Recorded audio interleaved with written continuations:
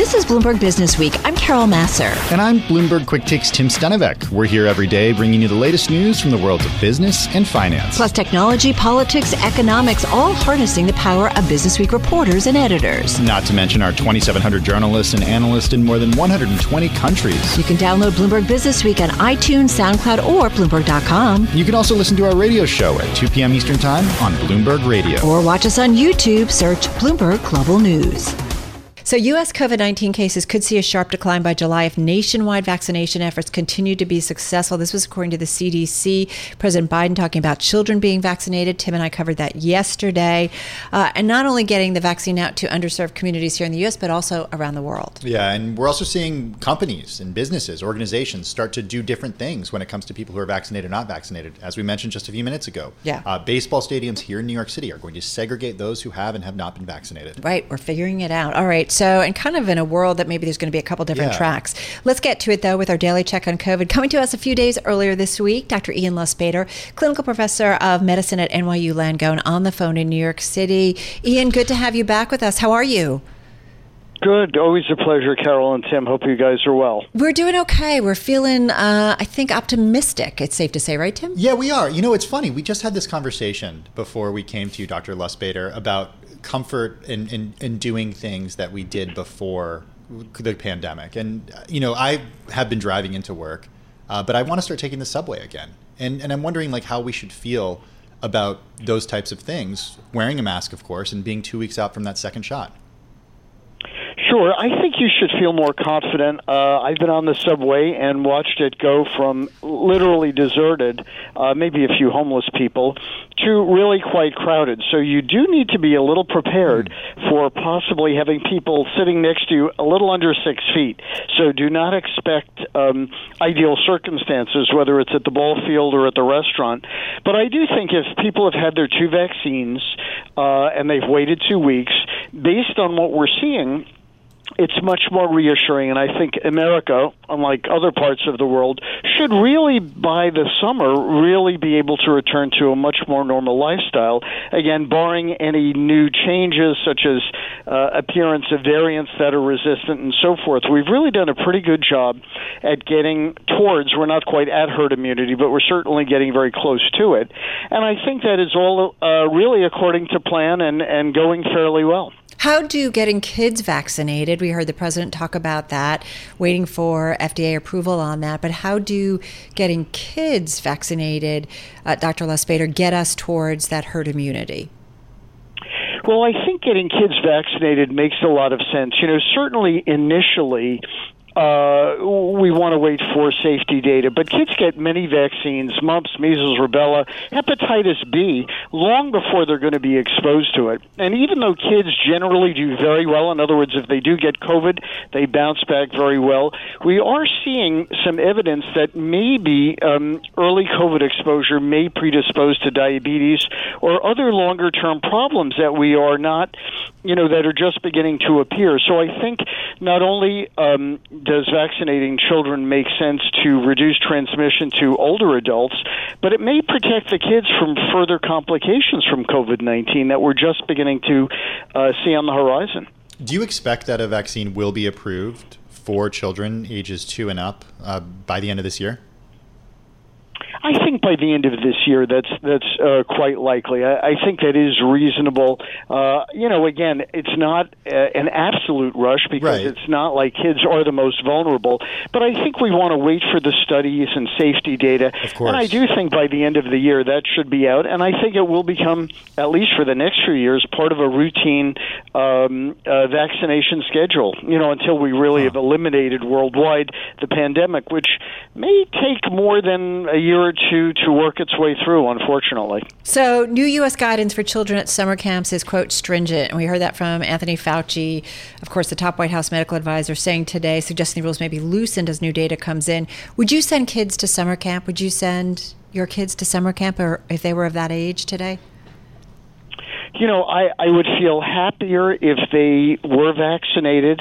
I think there's a certain benefit to exercise, fresh air, outdoor activities, and I think that can be done in a safe way, and I think the benefits of school and camp in a safe environment far outweigh the potential low risk of a significant complication from COVID. So I think on balance, everything's a risk, but I think getting kids out and socially interacting and learning and all of those benefits, I think, far outweigh the very small risk of actually getting COVID over the summer. What are the biggest questions that you're getting from patients right now about what they can and can't do in the rest of the year for the summer?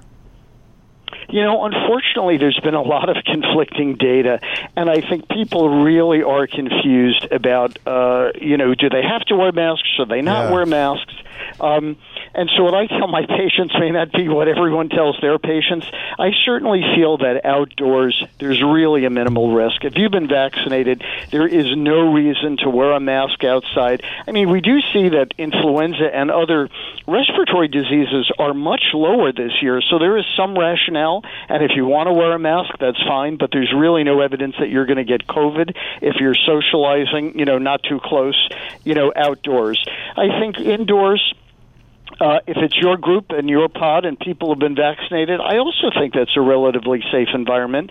And I think if corporations, for example, say, if you can prove you've been vaccinated, come back to the office. Many people miss the office socially, but also from a productivity point of view. I also understand people reluctant to go back. And really what I tell them is you may be reluctant, but if you've been vaccinated, there's no scientific evidence why you cannot go back to the office. Let's get right back to it with Dr. Ian Lustbader, clinical professor of medicine at NYU Langone Medical Center. He joins us on the phone from New York City. Dr. Lustbader, to the point of what Charlie was talking about, the relationship that companies have with their workers, to what extent they play in the inoculation process, and a survey from April by Arizona State University and the Rockefeller Foundation found that 65% of companies in North America plan to offer vaccine incentives to workers, 87% would inoculate workers at company facilities, but also that 44% of these companies would require vaccinations for workers. A third of the companies, I should note, plan to encourage vaccines but wouldn't require them. From your perspective, which is the right move here? Is it making it mandatory? Is it offering incentives? What do you think? I like the incentive approach. I think making anything mandatory that is really, certainly that's not FDA approved would be challenging. But I think we need to educate and incentivize people. The more things you make mandatory, I think there's always a potential risk of pushback. We do a number of things that don't always make complete sense. For example, in many communities, children before in kindergarten or first grade have to take hepatitis B vaccine. That's a potential STD. The actual incidence of that is fairly low. Yet in many communities that's required, and they're not even going to need that for 12 years, so or more. When people become sexually active, or possibly even longer. So I think we have to really think carefully before we make something mandatory. I think educating people, incentivizing people, reassuring people makes a lot of sense. Certainly in the healthcare community, we do have to have flu shots, really, unless we have a whole variety of effort to get an excuse when we're seeing patients. I think the COVID vaccines that we have make sense. I think they're effective. I think they're low risk. Making them mandatory, that's more of a challenge, and I would definitely try and incentivize people first. Hey, so I've got to ask you, Dr. Lustbader, a loyal listener and someone on the Bloomberg saying to me, okay, so what is low risk? Can you quantify it? When you say something is low risk or taking this vaccine is low risk, whether it's for adults, whether it's for kids, what is low risk in the medical world? Is it 5%, 10%? Give me an idea. No, I think that's great. And, we often sort of hedge when we talk about this, and they sound like a loyal listener and probably have called in before, which is great. It's great to get, audience feedback. And they like you. They like you. They just want to know what does low risk mean. Right. So in any individual, it's hard to state your specific risk, right? Because we don't know your underlying immune system, your underlying disease, your underlying clotting issues. But we know when we look at really now hundreds of millions of vaccines, we know the number of cases of, say, mortality very, very low. We're talking, perhaps, 100 people out of, a couple of 100 million vaccines. And part of the other problem with that is there's some mortality that happens, and it's sometimes hard to tie someone who dies of a heart attack 2 days after a shot. Would they have died from that anyway? Right. So really getting some of this data down is very challenging. We also know the effectiveness, again, out of a few 100 million vaccines in the United States. Only about 5,000 or 6,000 people get COVID, so we know it's quite effective. So when I say low risk, we're talking certainly in single percentages of complications. If you're that 1% or 2% who develops fever or Guillain-Barré, which is a paralytic condition, but we see that with a flu shot. We see that with other vaccines, and sometimes we see it even unrelated to a vaccine. So I think all we can say is we are not seeing a real predominance or worrisome numbers that would say, hey, this is a dangerous shot. But unfortunately for an individual, it's very hard to say what one person's specific risk is. All right, but you gave us some guidelines, which is good to know that it's under 10%, like it's a low single percentage rate. Did you have another question? Well, no, I just think, from my own experience, it's just changed a lot about how I feel about what's safe and what's not. Yeah. Oh, absolutely. And I think the more specific we can be, we can kind of understand exactly what we're dealing with. Dr. Ian Lustbader, have a good rest of the week. I really appreciate it. Clinical professor of medicine at NYU Langone Medical Center, on the phone in New York. This is Bloomberg Business Week with Carol Massar and Bloomberg Quick Takes Tim Stenovic on Bloomberg Radio. So Bloomberg's Brad Stone is no doubt about the go-to voice when it comes to Amazon. Wrote a book about the company. You might recall The Everything Store. Lucky for us, he went back to do more, resulting in his new book, just coming out, Amazon Unbound, Jeff Bezos and the Invention of a Global Empire. Been looking forward to this chat for all week, or actually for weeks. Let's get more from Brad Stone, Senior Executive Editor of Global Technology here at Bloomberg News. He is with us from our bureau in San Francisco, along with Bloomberg Business Week Editor Joel Weber. And I got to tell you, you guys, I think we're just going to do this for 10 hours because I just want to talk about everything Jeff Bezos and everything Brad's book. I'm just going to put that out there, Joel. I don't know if we can have Brad. I don't know if we can have Brad for 10 hours, but we'll take him for what we get. Yes. Isn't this a family program? I don't know if we're really able to talk about the excerpt for 10 hours. Yeah, it might be a little much. True. So this story, Brad, that we excerpted from your book is one that kind of broke the internet when it happened, but we only really knew the part that came out at the moment. And what you brought to the book and to the pages of Business Week is a lot of color behind the scenes and the great untold story of how Jeff Bezos basically took probably what was a low moment in his life and used it to turn the tables. And we're talking about the National Enquirer story that was basically about his affair. So how did you approach writing this story, and then how does that tie into the book itself? Right. Yeah. Thanks, Joel. Well, first of all, just to put it into a little bit of context, I was about a year into writing this book, as Carol said, a sequel to The Everything Store, which I thought was going to be a nice, boring business book about the last 10 years and the continued rise and domination of Amazon with a little, ominous antitrust specter hanging over it. And then Jeff tweets his divorce from McKinsey and the Medium Post and the National Enquirer package. And what was left from, the moment, Joel, which you described as kind of breaking the internet, was a little bit of a sense of ambiguity. It was like, well, wait, did the brother do it? Did MBS do it? How did the Enquirer get the story? Was Trump involved? And Bezos and his advocates were very clever, I think, in casting sort of political aspersions, wrapping themselves up in the mantle of the Washington Post and the journalistic mission. And so my goal as I got into it was, to try to avoid, I guess, some of the sensationalism but describe what happened? How did Bezos really come out on top? As the cover says, Jeff wins. He always seems to win. And what does it say about his kind of tactics? And so, I just tried to talk to everyone, get close to the investigation into the whole thing by the FBI and the Southern District of New York and figure out, okay, what happened and as Jeff maneuvered through it, what can we learn from that? So what did happen? It didn't actually have anything to do with Saudi Arabia or President Trump, right? That is the question. And what I say in the book is, and it's represented in the Business Week story this week, is that based on the evidence that we have at the current moment and based on the conclusions of federal prosecutors in New York, that it seems like Occam's razor applies here. The simplest solution was the right one, which is that the brother Michael Sanchez gave the story to the National Enquirer, and there's really no evidence to suggest that there were any political motives involved. Or that any international conspiracy was involved. There is.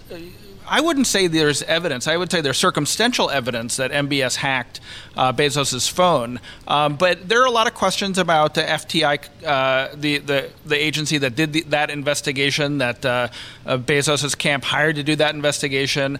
The spyware that was involved is very, very hard to detect. So really, they were looking at the increase in data that came from his phone at the time. And there's no evidence, and there's a lot of evidence to the contrary. There are sworn statements that were filed in part of these cases, and there was email evidence that shows the Enquirer getting the story from Michael Sanchez and trying to piece together the mystery. Who was he even talking about? Discovering it was Jeff Bezos. And so, where I netted out, again, maybe something comes out that this story is so bizarre, who knows what could happen. But from the evidence we have, it really doesn't seem like there were political winds blowing around this thing at all, other than the fear that AMI had that because of its, if the resolution of the Michael Cohen case and its peace treaty with the Southern District of New York, they worried about being accused of having political motives. And that did play a role because it forced him into trying to negotiate a settlement, which Bezos then accused them of extorting him. But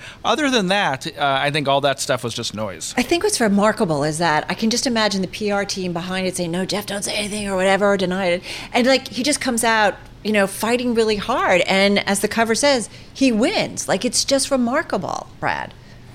And the question, Carol, is was it, and I don't know the answer to this, but was he deliberately manipulating kind of the world, wrapping himself up, as I said, in the mantle of the Washington Post, imputing political motives to the Enquirer? Was that a deliberate and somewhat disingenuous defensive shield, or did they really think that there could have been this political or international conspiracy? I tend to think that they genuinely thought that maybe his enemies, and he does have enemies, and the Washington Post, particularly during the age of Trump, made a lot of enemies. I think they genuinely thought that there might be more to it, but you have to look back and nod your head. It was super effective, right? When you think about sort of what he did and the personal sort of trajectory there, people ended up sympathizing with him. He took a stand and he brought down the editor, Dylan Howard, of the National Enquirer. So it was super effective.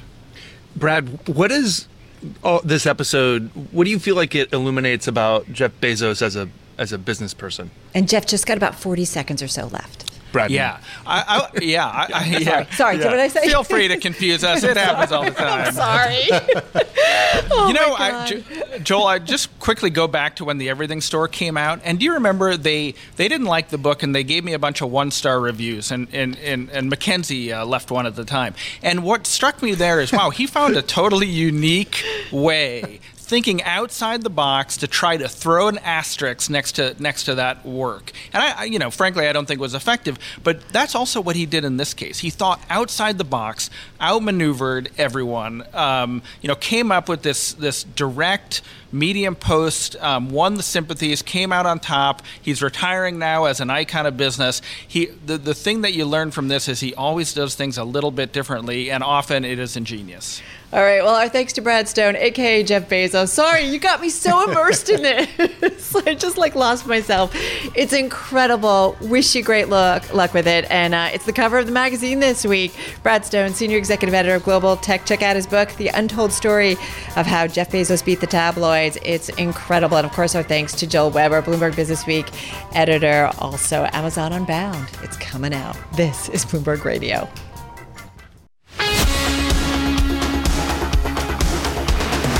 You're listening to Bloomberg Business Week with Carol Massar and Bloomberg Quick Takes Tim Stenovic on Bloomberg Radio. All right, you are listening to Bloomberg Business Week, and just about 60 minutes to go until the close of trading. Top story at this hour, news hit this morning, Donald Trump remaining banned from posting on Facebook for now. The company's Independent Content Oversight Board ruling that, Tim, leaving really the former U.S. president without his most powerful tools for fundraising and, really kind of leaves him out of the kind of political conversation in a big way. It does. The Facebook Oversight Board announcing that this morning right at 9 o'clock Wall Street time. Kurt Wagner, who's based in San Francisco, was up early and he was following every move from the company. He's technology reporter for Bloomberg News, and he joins us on the phone from San Francisco. Kurt, I sent out a tweet this morning with a poll on it. It said, is Trump going to be banned or not? What does Facebook do to Trump? Does it ban him or does it allow him back on the platform? Now I realize I should have had a third option, because this is kind of like punting it back to Facebook. Yeah, you should have, and I guess I should have too, because I was definitely a little surprised by this decision as well. I mean, I guess the very short summary is the board basically said Facebook made the right choice on January 6th when it suspended Trump in the moment with this riot going on, but they said that Facebook's decision to make that suspension indefinite, without any end in sight, without any kind of guidance to him on when that would come to a close, was not the right choice, because that's not something that Facebook actually has in its rules or its terms of service right now. So they're now kicking that decision back to Facebook to say, okay, we agreed with your decision to suspend him, but you can't just do it indefinitely. You got to put a timetable on this, and now it's up to Facebook to decide whether that's a permanent ban or if they're going to bring him back at some point. And the former president coming out and calling the move a total disgrace and embarrassment to our country. He says free speech has been taken away from the president of the United States because the radical left lunatics are afraid of the truth. He said this in a statement. What's interesting, what? He didn't say it on Twitter. No. And he didn't say it on Facebook. Because he couldn't. Exactly. Well, and, one of your colleagues, Sarah Fryer, here at Bloomberg News, put out a column, and she said, we've got to, maybe Facebook has to expand its options on Trump. This is not a black and white issue, and I guess many would argue that there needs to be, if we believe in free speech, that means everyone has a voice. And so does Facebook, do other social media platforms have to figure out a way to allow these voices to be heard? Yeah, I think Sarah had a good point in her column and actually agreed. I think her conclusion at the end was basically, hey, let Donald Trump back on Facebook, but don't give him the kind of way to go viral that a lot of people have. Don't let people like his stuff. Don't let people share his stuff. Let him post there. If you want to go seek it out, you can find it. But we're not going to use Facebook's technology to promote that necessarily to people. I thought that could potentially be a good common ground. But really, I mean, this is the same battle Facebook faces in every country they operate, right? How do you write one set of rules that applies to everyone in the world, including world leaders like, former President Trump? So I think this is a really, really challenging issue, and we didn't really get the answer this morning that maybe we had all hoped would kind of clear things up. Kurt, what are the repercussions of this? And I mean, in Washington, D.C., what are the political repercussions of this? Because if there is something that unites Democrats and Republicans right now, it is a disdain for, quote unquote, big tech. Well, Facebook is obviously facing some real threats of regulation at the moment. And I think the issue here is that had the board simply said, hey, his account should come down or stay up, they could kind of say, listen, we're just following the advice of this outside group. Now suddenly Facebook has to make this decision again, right? And so when they do, they're going to be held accountable for that decision in the same way that they are for all their content. And so I think if you're a Republican and they choose to leave Trump's account down, you're going to say, hey, this is censorship, this is overstepping. And if you're a liberal and they do the opposite, you're going to have issues with that as well. So I really just think this puts them right smack in the middle of their content issues. And forgive me, just who is on that oversight board? This is a collection of lawyers, former journalists, former politicians. It's kind of an impressive group of academics and folks who, I guess, think about this stuff in some ways for a living.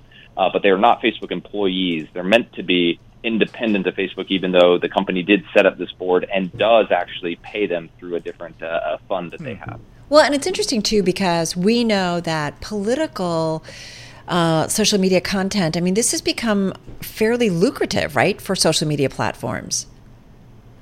Yes and no. I mean, okay. I think political content brings a lot of people to them, to these platforms to discuss this kind of stuff. But in terms of, political advertising money, for example, it's a very, very small part of the overall revenue that these companies make. I do think, though, if you simply said, hey, you can't talk politics on these social networks, I mean, that's just a huge part of any cultural conversation. So I feel like that is where they would be hurt more than the actual, ad revenue, for example. So, okay, so what's the next date we're waiting? I mean, is the clock ticking once again on a decision by Facebook about whether or not he is banned forever or he gets to come back? There is, yes. The board basically challenged Facebook to make this decision in the next 6 months. Doesn't mean that it will be 6 months from now. It just means it has to happen sometime in that next 6 months. It could happen in theory next week. My guess is that it'll take a little bit longer than that. But yes, sometime within the next 6 months, we should have a second answer to whether this account should stay up, or go back up or stay down. So, Kurt, what's the message to everybody else who's out there? I'm thinking Twitter, I'm thinking other social media. I mean, are they just kind of watching to see how Facebook ultimately handles it and then that they will determine their policies? Or, I just do wonder, is everybody going to act kind of as a group here? Well, both Twitter and Snapchat have said that their bans of President Trump are permanent no matter what happens with Facebook. So we can set them aside. They've put a stake in the ground and said we're not going to change. I think YouTube and others are probably looking closely here because you're right. I think a lot of these companies, oftentimes we see with QAnon or with other troublemaker users, they often kind of work in unison. And there's a lot of public opinion, I think, that weighs into that. So I think whatever Facebook ultimately decides will probably set a standard of sorts for a lot of others. But again, Twitter's already banned the president no matter what. So, they've already made their decision. It's funny because... You're smiling. It's funny because we all thought the story would be over, either yes or no. And then here we are, the clock is ticking 6 months, another decision. Yeah, it's funny. Right? I mean... What we've learned, President Trump's presidency is never over. Apparently, it will just continue to linger. So I feel like in the world of social media, he's just got a huge tail here. Yeah, absolutely. All right, hey, good stuff. Kurt Wagner, technology reporter at Bloomberg News, on the phone in San Francisco. I'm driving in my car. I turn on the radio. How about you let me drive? Oh, no. Who's gonna drive you home? Honey, please, I'll do the driving. Drive on. Excuse me, I want to drive. Just drive, baby. It's the question that drives us.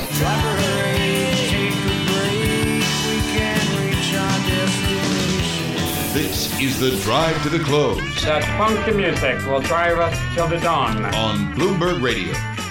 Just about 9.5 minutes left in today's trading session. Let's get to it with Michael Sheldon, Executive Director and Chief Investment Officer at Hightower RDM Financial Group, based in Westport, Connecticut. And that's where he joins us once again. Michael, good to have you back with us. How's it going? Thank you very much. Yeah, how's it going? Thanks very much.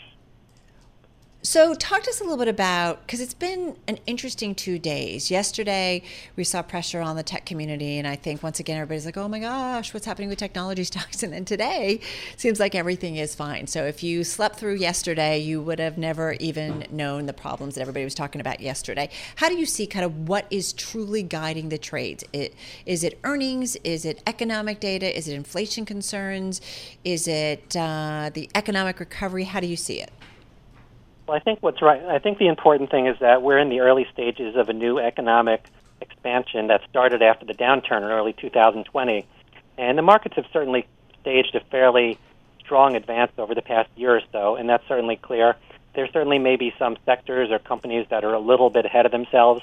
But I think if you look at some of the economic data, if you look at things like retail sales, jobless claims are finally starting to improve, some of the housing data, the ISM indices, you can see they all point to a surge in economic activity. I looked at today, for example, the Atlanta Fed forecast what GDP will be each quarter, and their early read for second quarter GDP is a whopping 13.6%. Wow. So I think we all sort of knew that GDP was going to really jump after last seeing some of the recent data, but that's certainly an eye-popping number. Right, but it also dropped off a cliff, in the shutdown. So I always think we have to be smart in terms of the perspective here, no? Yeah, no, that's important. So, I was looking at some of the GDP data, and the question is, we all know that we're going to see a pretty strong surge in economic activity this summer and probably into the fall. The one thing we were looking at when GDP came out last quarter, just a couple of weeks ago, I think it was 6.4% for the first quarter. One of the things that we always look at is inventory levels. And the thing that caught our eye is inventories were actually drawn down. So inventories decreased by 2.6%. And what that means, or the way to interpret that, is the economy is expanding, but inventories were drawn down. So that basically leads us to think that there's sort of a growing pent-up demand. Manufacturers are going to have to continue to increase production in order to meet demand, and that should keep the economy humming. That, along with the fact that consumer savings rates are over 20% right now, and you see many states starting to open up. So we have a significant amount of strong growth over the next few quarters, but then from there, the crystal ball gets a little cloudy. Our Michael McKee mentioned that about the inventory levels being drawn down, and then that means that you're going to have to see people hire and ramp up activity. And Michael, it's not just you. I think that a lot of CFOs right now are thinking that crystal ball is a little foggy. We do see companies in the midst of earnings season not necessarily giving guidance, much to the disdain of investors, because they don't know exactly what is going to happen. When we think about 2021 and when you think about this recovery and this growth in GDP, to what extent is the recovery priced into U.S. equities right now, and where are the opportunities? Because there has been sort of a shrug, collective shrug, with some pretty good earnings numbers. Right, you're absolutely right. Unfortunately, we're not allowed to mention individual stocks, but you know which these companies are. So I was looking at some of the large-cap technology stocks, and the leaders, the top four names, for example, produced some very strong growth of 45% in year-over-year sales last quarter, which are some pretty strong numbers. And we have a certain amount of growth in technology in our portfolios because we think you want to have that in order to meet your long-term investment goals, since we're investment advisors. But I think even though a lot of these technology companies had very strong results, they were kind of met with a little bit of a shrug from the markets. And I think what you're seeing is investors are sort of rotating into some of the areas of the market that haven't really participated over the last several years.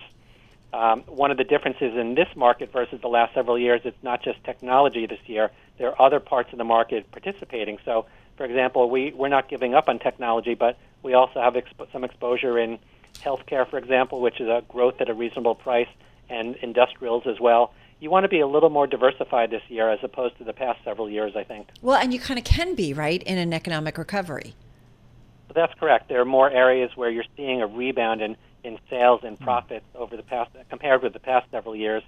And the other thing I would just point out is one of the differences we see in this environment also is, unlike the past several years where you really wanted to be massively overweight the U.S. versus foreign markets, we think this is ultimately going to turn into a global recovery. So if you've been missing out on foreign, that's sort of not a bad thing, but you may want to take a look at your foreign exposure and maybe start to think about adding to that a little bit.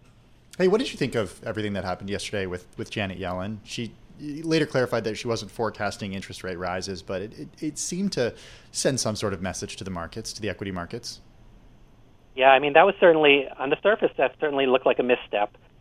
Interest rate policy, and she should know better than everyone else since she used to lead the Fed. Right. I wonder. I was kind of joking around. I was kind of joking around yesterday, Michael. I was saying to Carol in the studio, "Do you think she has FOMO? Like, she's kind of like really misses being part of the Fed." As soon as I saw that headline, I think it was late morning, I really thought the markets were going to sell off in the afternoon. But when you think about it, almost nothing is by chance. And so that was probably a trial balloon just to sort of, the Fed and the Treasury are working together. The Fed has been pumping out $120 or $140 billion in debt, and the Treasury's been buying some of that. So the two are working together closely. But I think the interpretation is that was probably maybe an early trial balloon, even though we're not likely to see any change in Fed policy anytime soon. Not quite a temper or taper tantrum, but nonetheless, that's interesting, and that's an interesting take on it. Where don't you want to be in this market environment right now, Michael? Well, keep in mind the economy is still expanding. One stat I was just looking at is earnings per share growth. At the beginning of this quarter, they were forecasting about 24% growth. And now, with about more than two-thirds of companies having reported, earnings estimates for the first quarter are up at 46%. So you're going to continue to see probably better than expected growth and better than expected economic data for a while. And in that environment, you probably want to underweight some of the more defensive parts of the market, like utilities and consumer staples. Those are the areas you want to favor more once the economy hits its peak and then starts to gradually slow down, which is somewhere down the road. Yeah, which is what the market's doing today. You're seeing some of those interest rate sensitive, those are some of your drags on the market today. Real estate, utilities, they're down, consumer discretionary as well. It's very interesting. Your focal point right now at this point, is it just the jobs report come Friday? Yeah, I think Friday's jobs report is certainly important. We're going to get a big number. The question is, does it live up to expectations? We could get a pullback or a correction, I think, at any time, but I think the direction of the economy is towards stronger growth, and we're still constructive looking ahead, although there may be some bumps in the road as we look ahead. Friday, Jobs Day. How are you reading into it very briefly? Just about thinking about like what happens if you miss it. I think you want to look at a few things. Well, if we miss the number, even if it comes in around 800,000, 900,000, I think you want to look at the Which number is crazy to say that's a miss, but you know the context. You're absolutely right. We could be in a period of time looking ahead where earnings and economic growth is very strong, but maybe it meets expectations or misses expectations just a little bit, and that'll be interesting to see what the market's reaction to that is. But I think we do have some. I think we will have some continued strong economic growth probably for several months ahead. Got it. Michael Sheldon over at Hightower RDM Financial. Thank you so much. Thanks for listening to Bloomberg Business Week. Download the podcast on iTunes, SoundCloud, or Bloomberg.com. And you can also listen to our radio show at 2 p.m. Eastern on Bloomberg Radio or watch us on YouTube. Search Bloomberg Global News.